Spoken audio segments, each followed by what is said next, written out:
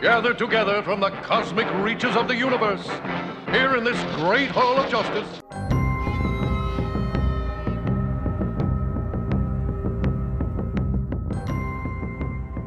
Superheroes have to be around other superheroes.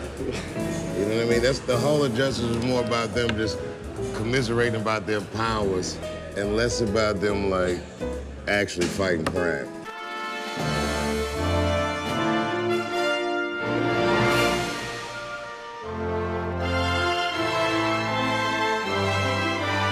So what is this place anyways? Is this some type of fancy DMV?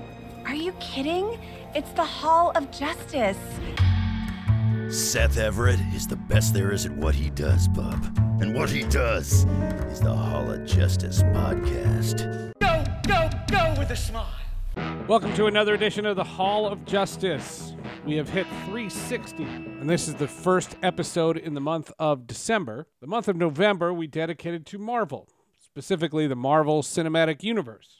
The first 2 weeks were on the history of Marvel, then, of course, the Marvels, and then last week, Loki. All separated with Thanksgiving in there. This month, we have some special guests and a review of a film that is going to be a better review episode than probably the film will be. Aquaman. But I had a chance to interview and meet a gentleman by the name of Rick Cosnett. Now, if you don't recognize the name, I'll take you back to The Flash TV series. Rick played Eddie Thawne in the early seasons of The Flash, and then they brought him back as Malcolm and Cobalt Blue and Deathstorm and all these different things. But in season 1, Eddie Thawne was a main character and has one of the most dramatic death scenes in a comic book property. So when I was approached with talking to Rick, they wanted me to screen his new film, and it was just released on digital. So that's iTunes, Amazon Prime, and wherever you can rent or buy movies. And the film is called Shoulder Dance, and it's an independent film, and Rick plays Roger. There's 2 couples involved, one gay, one straight, and they have a weekend together. Maggie Gyllenhaal plays Rick's girlfriend, and if you remember Maggie, she was in the television show Gotham. She played Ivy. So there's a huge superhero theme in this, in that you know 2 of the main characters of the film. It's called Shoulder Dance, and it's a lot of fun. I saw the movie. It's a very sexy movie, but you can see it on Apple TV, Amazon Prime, Google Play, however you want to watch this film, you can. Rick, it's an absolute pleasure to have you on the show. Congratulations on the new film. Your life after Flash is flourishing. Thanks so much for slumming it with us for a little while. Thank you, Seth. Thank you so much for saying that as well. I'm just so excited about this film and all the things that have coming up. Well, let's talk about it for a second. Let's touch on the film. Shoulder Dance, as we said in the open. I saw it, and it's delightful. It takes place, over the course of like 24 hours. What I'm curious to know, because of the independent nature of it, how does one like you get involved in that? Is that a typical audition? Is that something that's just part of an actor's life? Or did you know somebody? Did you have a friend? Explain that the background, because I think the movie makes more sense once I know why you got in it. Yeah. Well, it was, it just came to me. It just came through my agents and was a straight offer, which is always very welcomed because I absolutely bloody hate auditions so much. I mean, they're just so, unfortunately necessary, I suppose. But let's not get into that right now. It was also the fact that Matt Dallas was already attached to the film. Okay. And I think he's just a wonderful, wonderful actor. So that's always very attractive for actors, when you have someone else who is really good. And then I was like, all right, okay, let's see, let's read the script, sort of like just hoping it wasn't bad. And it was so good. I could not believe it. I couldn't believe that they had also just trusted me with this character, which is very different to anything I think I've played, and very different to myself.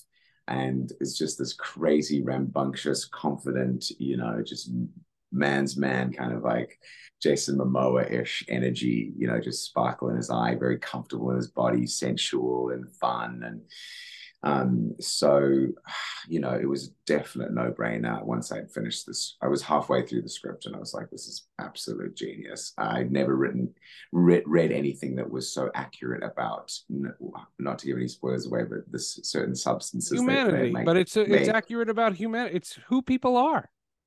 Yeah, absolutely. It really is. And also the substances that they take and their emotional life. Well, you went there. I wasn't even going to go there, but sure. That really brings out your true, a lot of humanity, I feel like. That's right. Right. I had the keywords that I was going to use, but you know, we spoil things in the superhero world. This one, I was going to play it very cool. Well, I didn't, you know, specify. But yeah, you know, those boundaries are just sort of, you know, just come careening down, don't they? And your humanity comes out. It's already won a handful of awards. Maggie Geha, am I saying her name correct? You are, yeah. Yeah. She, superhero fans will know she was in Gotham. Oh my gosh, yeah, she's got so many fans. We were actually just on a text chain this morning about her crazy stalking fans. They're well, amazing. This movie's not going to slow that down. She's great in that movie. She's like so sexy in this movie. Yeah. Did you guys? Okay, so at any point during this shoot, it's multiple days. I mean, the whole movie takes place in 24 hours, but you guys didn't shoot it in one day. You're hanging out, you're getting to know your castmates, you know, one of the things that you guys display is chemistry with each other. So it looks like you guys know each other. So just satisfy the audience of this podcast. Did the subject of Gotham or The Flash come up at any point while filming? Absolutely did. Maggie and I were like, because Maggie and I play girlfriend and boyfriend. Right. I sound like a 2-year-old. Because we were playing, and it was just so fun because Maggie is so good and our characters are so outrageous. They, you know, at one point we were outside, you know, getting ready to come in, and we felt like the villains in Annie. You know, it was that like, so much energy that we were like Bernadette Peters and Tim Curry. You know, that's right. coming to just. So I was just gonna go mess shit up. You know, in their world. It was so delicious. And Maggie is so fun in this film and funny. And she's just like tan and like just like a vixen. And it's all about her hair. Oh. And everyone, the gay characters in the film are obsessed with her. You know, I'm obsessed with her. You know, we've been dating for a while, but we're kind of like, you know, we're kind of crazy. You know, you don't know if we're in like an open thing or not. And yes, we really bonded over being, you know, her on Gotham, me on The Flash, because we do Comic-Cons together and we have a similar so you knew each other beforehand? No, we didn't know each other at all. None of us did. But we did talk about that, you know, on set. It definitely came up. And we always joke about Maggie's fans on Instagram because they're very active. I bet Instagram can be fun that way. Yeah. Look, I don't want to know all the privacy of your conversations. That's not what I'm interested in. What I want to know from a young lady in a show like that, is that a positive experience for her? Did she enjoy just that experience of being on something with such a crazy fanatical fan base and being so young and starting out in the business?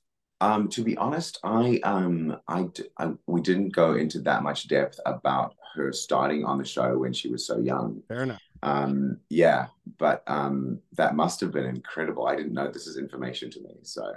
That's just what I was thinking. I just would want to know that she dug it. Like that's all the experience. Oh yeah, no, that she you'd want to hear. Did. No, she totally did. She's such an amazing actress, an amazing artist. And what conversation we did have about it was how grateful she was to be able to do what she loves on such a huge platform, and it was a really, really special experience for her. Yeah. So, and I felt a similar way, so we bonded on that for sure. All right, my last question on the film, and I'm going to try to stay spoiler free. You made a comment at the beginning of the podcast that you said this is a departure from your personality. Mm. Are you not that affectionate a person? Like, it's funny because he's really out there. Yeah. And then people, when you see me doing it, I suppose, and I see me doing it, it doesn't look that difficult. Like, it's sort of like, but hopefully that's, a bit of the art of it is making it look, very, what's the word that I used to struggle with this energy, which was sort of, there's a certain ease. That's right, ease. I always had directors saying like, okay, can you just be a bit more, do it with a bit more ease, because I was just like, and you see, I think for me, just mentally as a teenager, you see, I was very shy. And very stuck. When I got to drama school, I couldn't like cry or scream or get angry, really. I was just kind of numb, but thank goodness to all my teachers and banging my head against a brick wall for a long time, it started to dissipate. Back I started drama school when I was 18, so that was a while ago now. And those seeds were planted. So over time, it's really just, I've really come a long way. But, part of me, when I got the script, was sort of like, all these human things come up, like from childhood and when the pressure's on and all that. So it was definitely a character that I had never played before, I would say, in a theater or on screen. Definitely, obviously every character is different, but it was definitely a big departure for me, and just what a great challenge, on all these exercises I did on the way to work and before, I've even got in the car, just helped me every day to come in really hot on set every day. And I was just in that energy all day.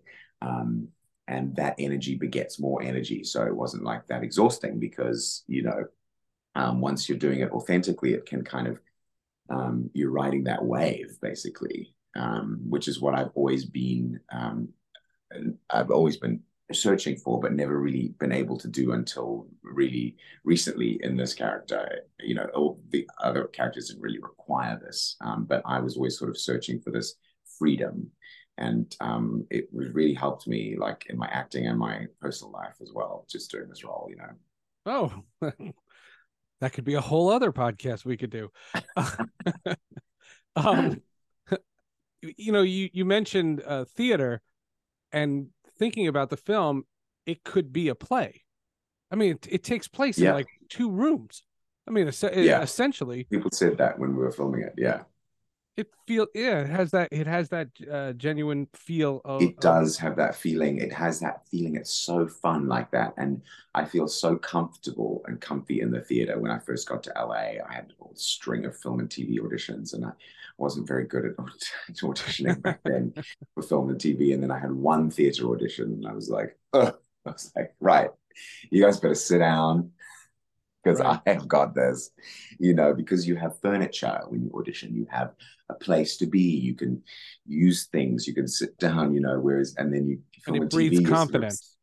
You're standing on a piece of masking tape in a room, and you're trying to react to your circumstances as an actor, but you have to do the opposite. So it's kind of a different skill, but something that I, have had to obviously develop that, and fun to do that too. But I think I just done so much theater because it's, so much easier to train in the theater and cheaper. Yeah. So yeah. But we've had a lot of voice actors, not to go off too far on a tangent, but we've had a lot of voice actors on the show, and voice actors from a certain time, let's say the mid 90s, they would record them as these big radio plays. And so actors would get to see their co-stars, even though it's animated. It would be they would act off each other. Whereas now, together. Well, now they're all on Zoom, and they're all on, in closets, and they're recorded all separately. Yeah, and it's so weird. And it must be, I would think it's so much harder that way. Yes, it is. But you end up developing that skill, and then you kind of just, it's almost like just taking something and switching angles, because it's a similar process, but you're just using a different things. So using your imagination. I just did this voiceover for the new Doom video game.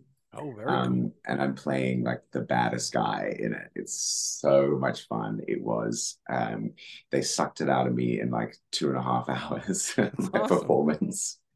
But I was at the end of it just drenched in sweat. And it was very like physical, performance. That's awesome. But it was just me and the other people. But I'm just, because I've become so used to that, obviously now even more so with Zoom audition, like callbacks, or you do the tape yourself and then you do the callback on Zoom.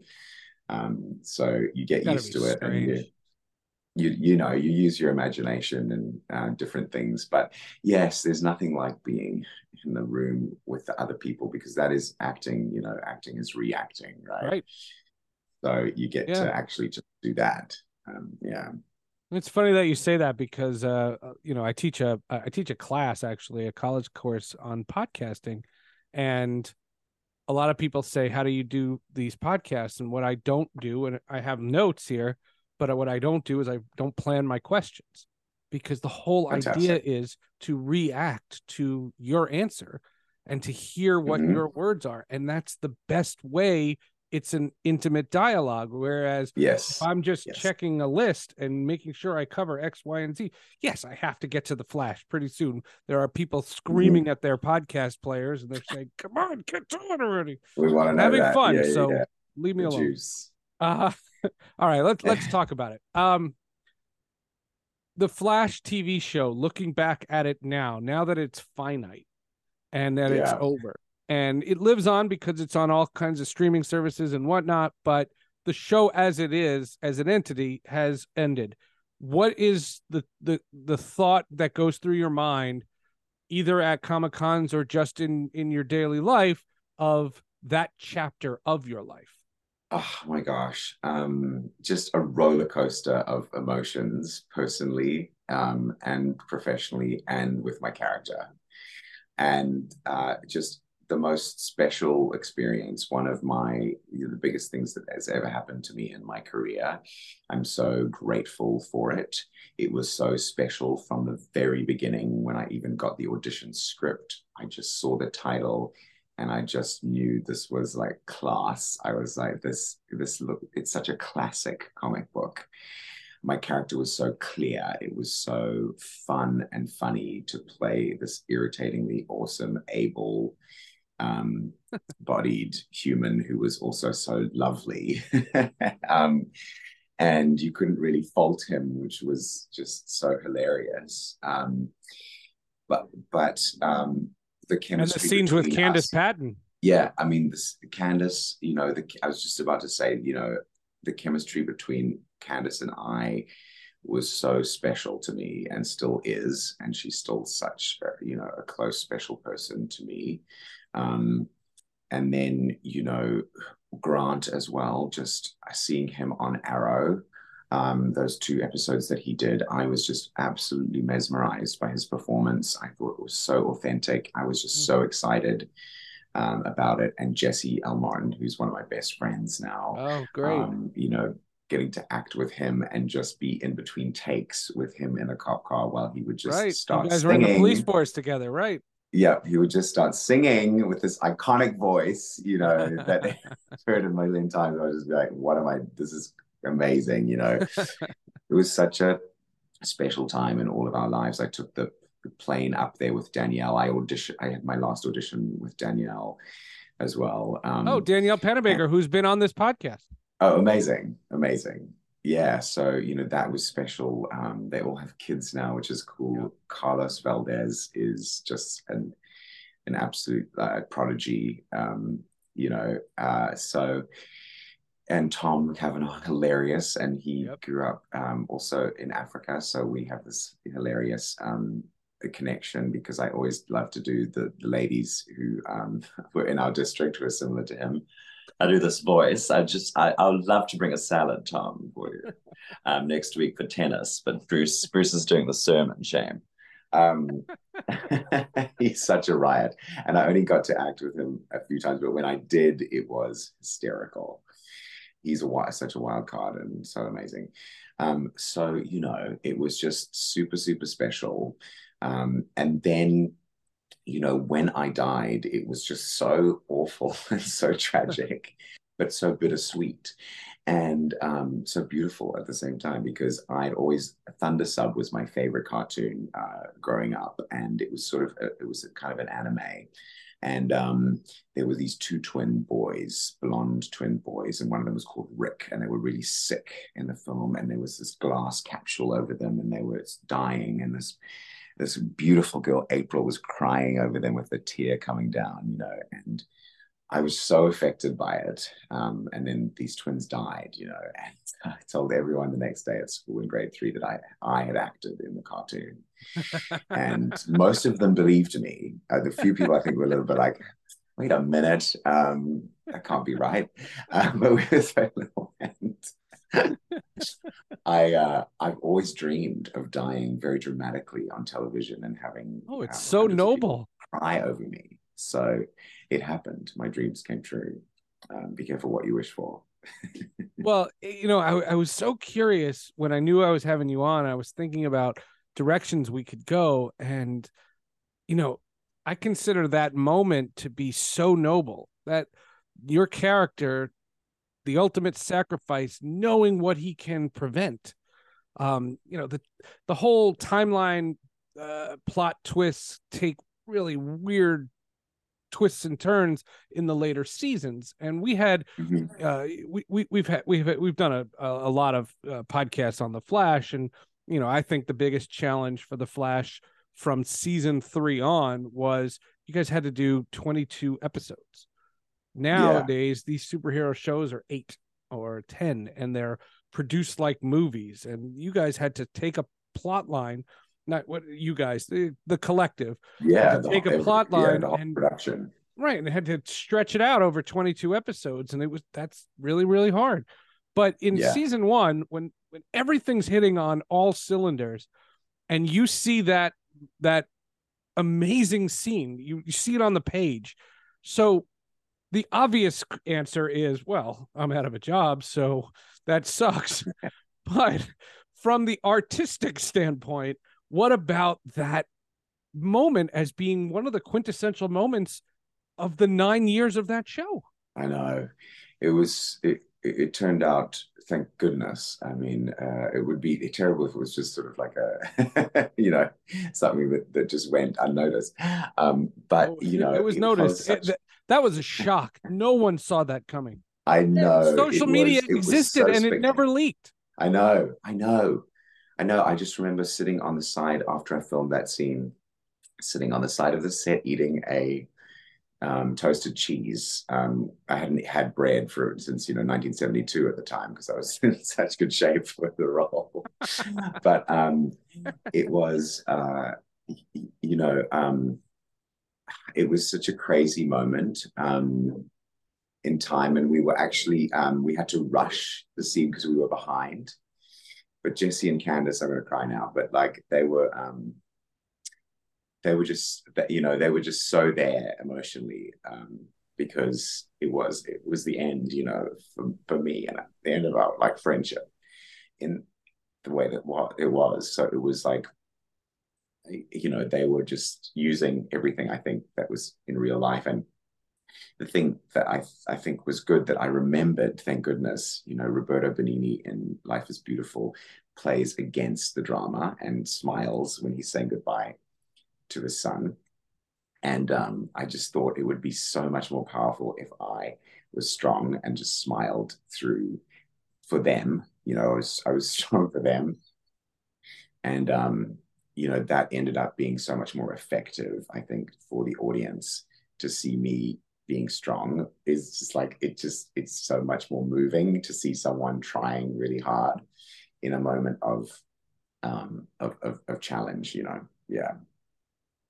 Listening to you though talk about that moment, what I hold it to is the standard of the screen, not this is a great superhero show moment. That's not what that was. That was drama. That was intensity. That was a shock. And it's a shock without having to be gory. You know, I don't need to see your head get blown off. You know, there's not. That's not what it was. What it was, you can't recreate it now because it's been out for a decade now. But at that moment, at that exact point in time, that's as good as anything in any genre that was out there, and you guys nailed it. Thank you so much for saying that. Thank you. That means the world to me. Yeah, I think it was just, you know, a magic coming together of a writing, chemistry, story, and we'd been working so hard and loved the story so much, all of us, you know, that it did come to this beautiful, you know, and the timeline thing and everything is in one. And then as, you know, human beings, because so many people come but it up was to simple me then, and like say, I haven't cried, you know, until, you know, I saw you die or something. And it just means the world to me because I think, you know, subconsciously we react to that human moment of losing something so quickly in such a short moment and so unexpected. Yeah. Well, crazy. It's a great moment. Before we let you go, they did ask you back at the end. I thought that was a nostalgia moment. I couldn't explain the plot to it at all, and I told Eric Wallace that I don't understand why and how and whatever, but it must have just been cool as they're wrapping up to get to be a part of it again.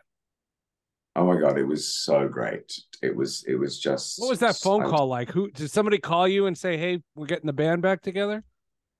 Yeah, they like 6 months before we filmed, they asked me if I was available, and if I would do it, and you know, I just jumped at the opportunity. I never wanted to leave the show, so I always loved it, and I would have done it, you know, in a heartbeat, no matter what was happening. So we cleared the time, and I just also loved the fact that I was finally, you know, going to succumb to all those things I could have succumbed to in season one, but never did.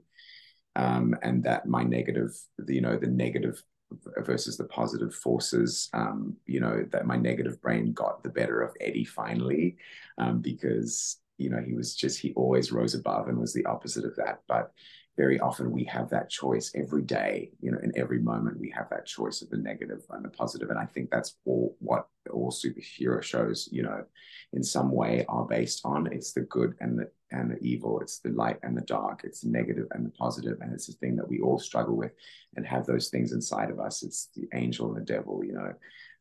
So I really related to that. And I thought, yeah, I just was so happy to be back in the sandbox, just, you know, bookending the thing, which was a special experience. Yeah, it was really, really neat. One last thing, listening to you made me think of two quickies. Have you seen the commercial with Ryan Reynolds and Grant Gustin? I have not. Oh my God. It's for a mobile company, I think in Georgia. Oh, amazing. And Grant plays a cell phone repairman or something like that. And at the end, Ryan Reynolds out of nowhere just goes, "You know, you'll always be my Barry." Oh my God, no way. And Grant replies is, "You'll always be my Hal," like for Hal Jordan, Green Lantern. Right. Oh my God, that's so funny. Oh my God. If you want, I'll send it to you. It is so funny. Please do. Oh my God, that is so good. Funny. Oh, what a quote. I'm sure they had amazing chemistry too. So fun. That is so fun. All right. The film is out on digital, iTunes, Google Play, Amazon Prime, however you can get movies, you can. What else are you working on now that the strike is over? People are getting back to work. What can you tell us? And yes, there's a certain amount of joy that guests on this podcast say when they tell us that they can't tell me something that they're working on. That's fine. I can give you your moment to revel. What can you tell us? That's not me. I can tell you everything now, thank goodness, because the strike is over. So Shoulder Dance, so great, which is why we're here, and it's out on Amazon, Apple TV, Google Play, as we were saying before, hilariously on DVD, if you really want a DVD. Yeah, DVD. And somewhere else, but links on my Instagram at Rick Cosnett. I'm going to put them up in a moment, and you can also see me in the new Apple TV series Palm Royale. Hasn't got a release date yet, but it's got an amazing cast. It's Kristen Wiig, Laura Dern, Alison Janney, Carol Burnett, Ricky Martin, Josh Lucas. So that's super exciting. You can also see me in The Holiday Exchange, which is coming out, I believe, this Christmas. It's me and Taylor Frey. Kyle Richards has a cameo in it from The Real Housewives of Beverly Hills, which I was very excited about because I love that show so much. But you didn't say that on set. You were very, very mature. No, I was a mess. Yeah. Taylor goes to Kyle. He's like, you see that blonde guy in the corner? Obsessed with you. So then she was playing it up for me. And I was just laughing up every little morsel. It was so good. That's hysterical. Well, congrats on all of that. And maybe you'll come back. Maybe Palm Royale. When we get a release date, we'll have you back. I cannot wait for you to see that series. Yeah, it's really good. Let's do it. Rick, but Shoulder Dance, more importantly, like such a romp. And yeah, I'm very, very, very proud of this film. It's great. That's great to hear. It's a lot. It's a lot. I'm not saying that, but you already agreed to do the podcast. I didn't have to say that. No, it's good. It's very, very good. Rick, thanks so much for doing this.